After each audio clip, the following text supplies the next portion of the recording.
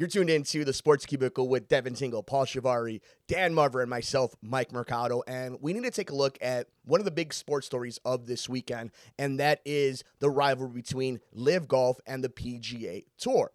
And this is a story that I've had my eye on personally for a long time because of the ramifications of not just star players not being able to play in the PGA, but we're talking about morality here. And I know in this country, everything is so divided. But I thought that journalists being killed, maimed with bone saws would be enough for us to all kind of take a step back and kind of evaluate what we are talking about, what we are looking at. And I know for a lot of people in this country that you have to do what you have to do to get paid, to pay rent, baby formula, school, housing. I get it. But we're not talking about you, the average person that's amazing, listen to us here on the Sports Cubicle, who are sports fans, theater fans, music fans. It's not what we're talking about. This story has to deal with PGA players who are rich, and in Phil Mickelson's case, super rich over and squandered it by gambling. I'm no one to judge. I love going to DraftKings, FanDuel, BetRivers, but we're talking about hundreds of millions of dollars lost. And now having to essentially sell your soul to play for the LIV Golf Tour that is backed by Saudi money. And that is where all this controversy comes to. And I wanted to get like a good description for all you who are listening, because it's only fair that we really look through this entire thing and we just presented what it is. So I went on golf.com, and this comes from Sean Zack. It is, what is LIV Golf? LIV Golf is the organization staging the LIV Golf Invitational Series. Two-time major champion Greg Norman is the CEO and commissioner of the league, which is aiming to be an alternative arena to the PGA Tour for the world's best players. LIV Golf is backed by Saudi Arabia's Public Investment Fund, which is among the most lucrative sovereign wealth funds in the world, with an estimated value of $600 billion. Say that one more time, $600 billion. So why is this so controversial? LIV Golf is controversial because of the source of its funding. Saudi Arabia's PIF, the PIF serves as the financial arm of the Saudi government, which has committed numerous human rights violations. And the most notable, like we talked about in recent years, was the assassination and dismemberment of Jamal Khashoggi, a Washington Post reporter and outspoken critic of the Saudi government. Now, I know a lot of people in this country want to put nooses and hang politicians. We saw it happen on January 6th. We know that there's riots on the streets. We know that there's peaceful protests on the streets. We know people feel very strongly about certain things. Sometimes things get out of hand. But the one thing that we don't seem to really do in this country is take outspoken journalists or reporters and kidnap them in a hotel, drag them out, and brutally murder them. Well, that's what the Saudi Arabia government did. And before we go on too far, let's not forget that it's not just these PGA players, these former PGA players that are doing this.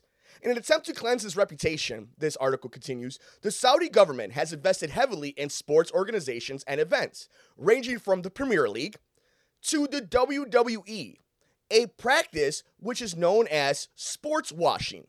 Sports washing is commonly utilized as a propaganda technique to distract the public from its violation and abuses. Again, I highly suggest you go check out Sean Zack's entire article at golf.com. What is LIV Golf? And they talk about the rules of the tournament and the league and why it's different from the PGA. But I don't care about that. And I know that for a lot of you listening to the Sports Cubicle, you're fans of golf. You heard that story about Tiger Woods almost being offered $1 billion to join this league. I don't want to talk about what the actual sport is or what the rules are or anything like that. We got to talk about what does it take, what is the value, what is the line going to be drawn. We mentioned it already. I know it's hard to make money. I know how important it is to make money. But you and I are the average Joes. And the average Joes or the average person, it doesn't matter. We need to make money to survive. So in this corporate world that is all connected, things are made in China, things are made in the United States, you get gas from the Middle East. It's understandable how it's just one market. But that's the world in which you're living in. You don't have any other choice. What are you going to do? But these golfers do have a choice. These golfers have decided that they would rather a whole lot of money, And it is a whole lot of money. And I don't know how I would handle myself if somebody gave me $100 million to play a sport I was going to play anyway. But at what point do we as fans make a stand? How many people were watching this Invitational in London this past weekend? They don't have a TV deal, so they're giving it free on YouTube. How many people were watching it? And for that matter, this organization that is sports washing from the Saudi Arabia government, who's going to watch it besides the diehards of the diehards or those who have been manipulated and brainwashed in this political world that we're living in? Because other than the major four, right? The four majors, the PGA, the British Open, the US Open, and the Masters, unless you are a true diehard or play the sport religiously, who is watching golf every single week? And now we have this as a quote-unquote alternative. You know, again, international money and countries that have been around for so long, there's going to be dirt. There's going to be bad all around. But it's 2022. And just a few years ago, a journalist that lived in the United States was murdered by the government that sanctioned it. And not just murdered, not just some espionage thing that you see on a 007 movie or a Jason Bourne movie. They used a bone saw to dismember this journalist who was outspoken to this government. So what happens when Phil Mickelson doesn't like a call to him? Is he going to disappear? What happens when a sponsor doesn't like something, a vendor doesn't do something right? Are they going to disappear from the face of the earth? Are we going to hear the roar of a bone saw? This isn't towards the Saudi people. This is for the Saudi government, the prince, and all this nonsense of political, geopolitical Game of Thrones where the dollar bill is worth more than the average fan or person. It's gross.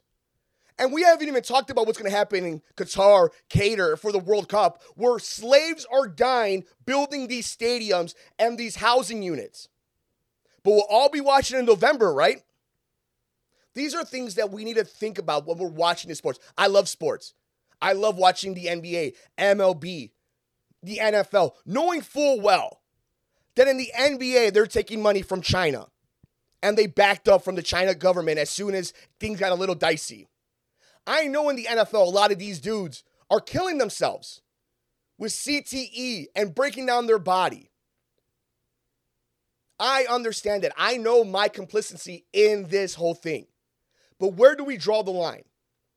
I thought the line was drawn of innocent civilians speaking their opinion in the United States, going somewhere else and being murdered. And now the WWE is as complicit as anybody else. Vince McMahon is as complicit as anybody else in this nonsense. The Premier League is as guilty as anybody. The United States as well, because we take a bunch of Saudi money. And if you don't think that this is a big deal, this is something that you shouldn't keep your eye on, why is it then families of the 9/11 victims are upset about this? Look into that. You know, in a world full of conspiracies, and I know you hear a lot of them here on WCPT 820 when you have contrarians want to come in about fake COVID stuff and that the riots didn't happen. Look into what happened on September 11th. You want to talk about real conspiracies. It's crazy how far athletes and certain people will go for the dollar bill. And I get it. We keep mentioning it.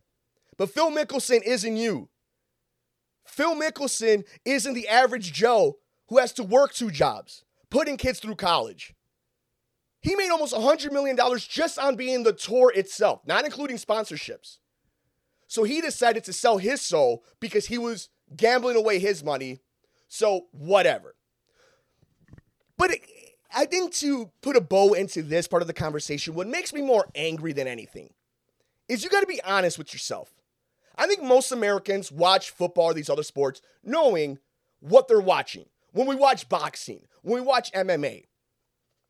But these athletes who are up there in the press conferences telling you they don't have to answer these questions or that it isn't a big deal.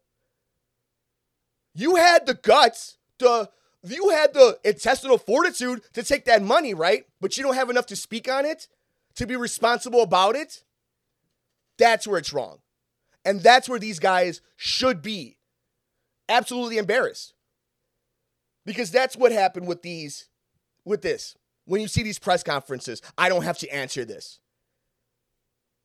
And if the PGA and the American-based tournaments, the Opens, want to be true on their word, none of them will be allowed.